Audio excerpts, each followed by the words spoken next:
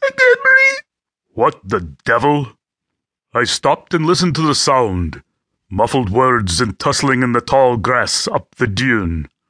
I moved closer and inclined my ear, trying to figure out if it was a struggle or two lovers making pleasure together. I could tell the sounds were human, and know some hungry animal winning himself a meal. "Och, you bit my bloody hand!" The heated male voice was deep with a strong burr. "You bit me first. Now get off me!" Panic and urgency rang in the polished upper-crust English voice, a feminine voice. That settled my dispute, and I ran over the short distance to find a man struggling with a woman. He was atop her with her skirts hiked up and trying to shove her squirming legs wide with his knees.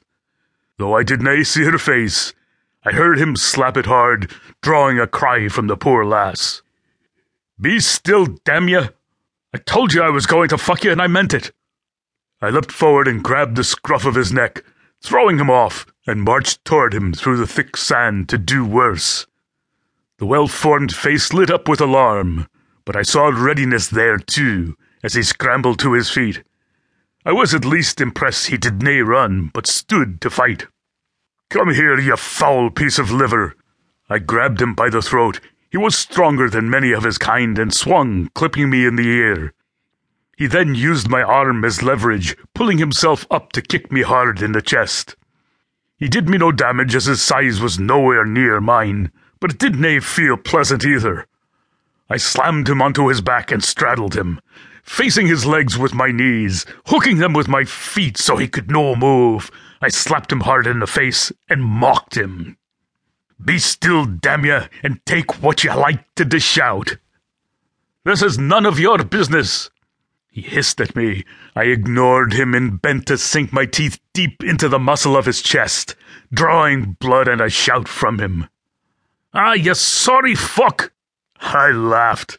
"Nay, you're the sorry fuck, as no woman wants to be fucked with the teeth tearing her skin open, and a hand knocking her senseless. Since you think that's the way to fuck, now who's the one getting fucked, eh?"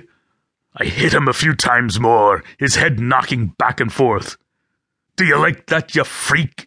I bit him again and again on the chest, drawing a gush of blood and a howl each time. I swallowed the bits that pulled free. The tang stirred my hunger. He tasted damn good, and I wanted to eat his guts out and gorge on his blood until I had my fill and was content. But I heard the lass cry out at the sight of what I'd already done, and I knew I had to stop. I could no continue in front of the poor thing.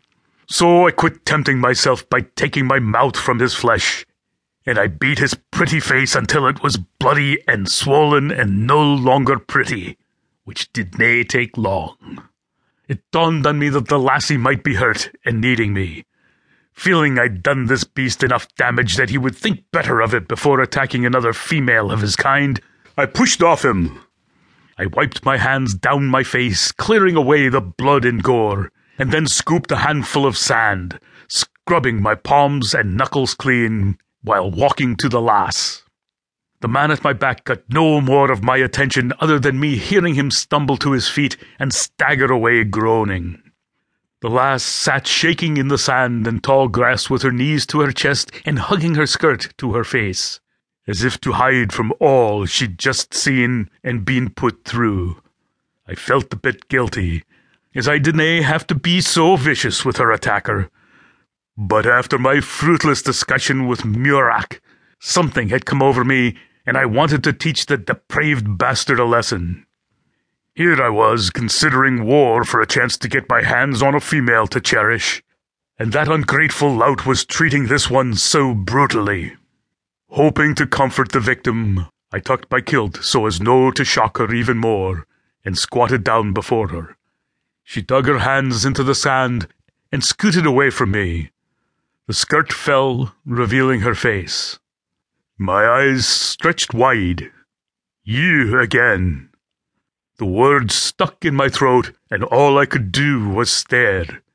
Seeing her face again was that staggering. It was just as appealing to me as I'd remembered.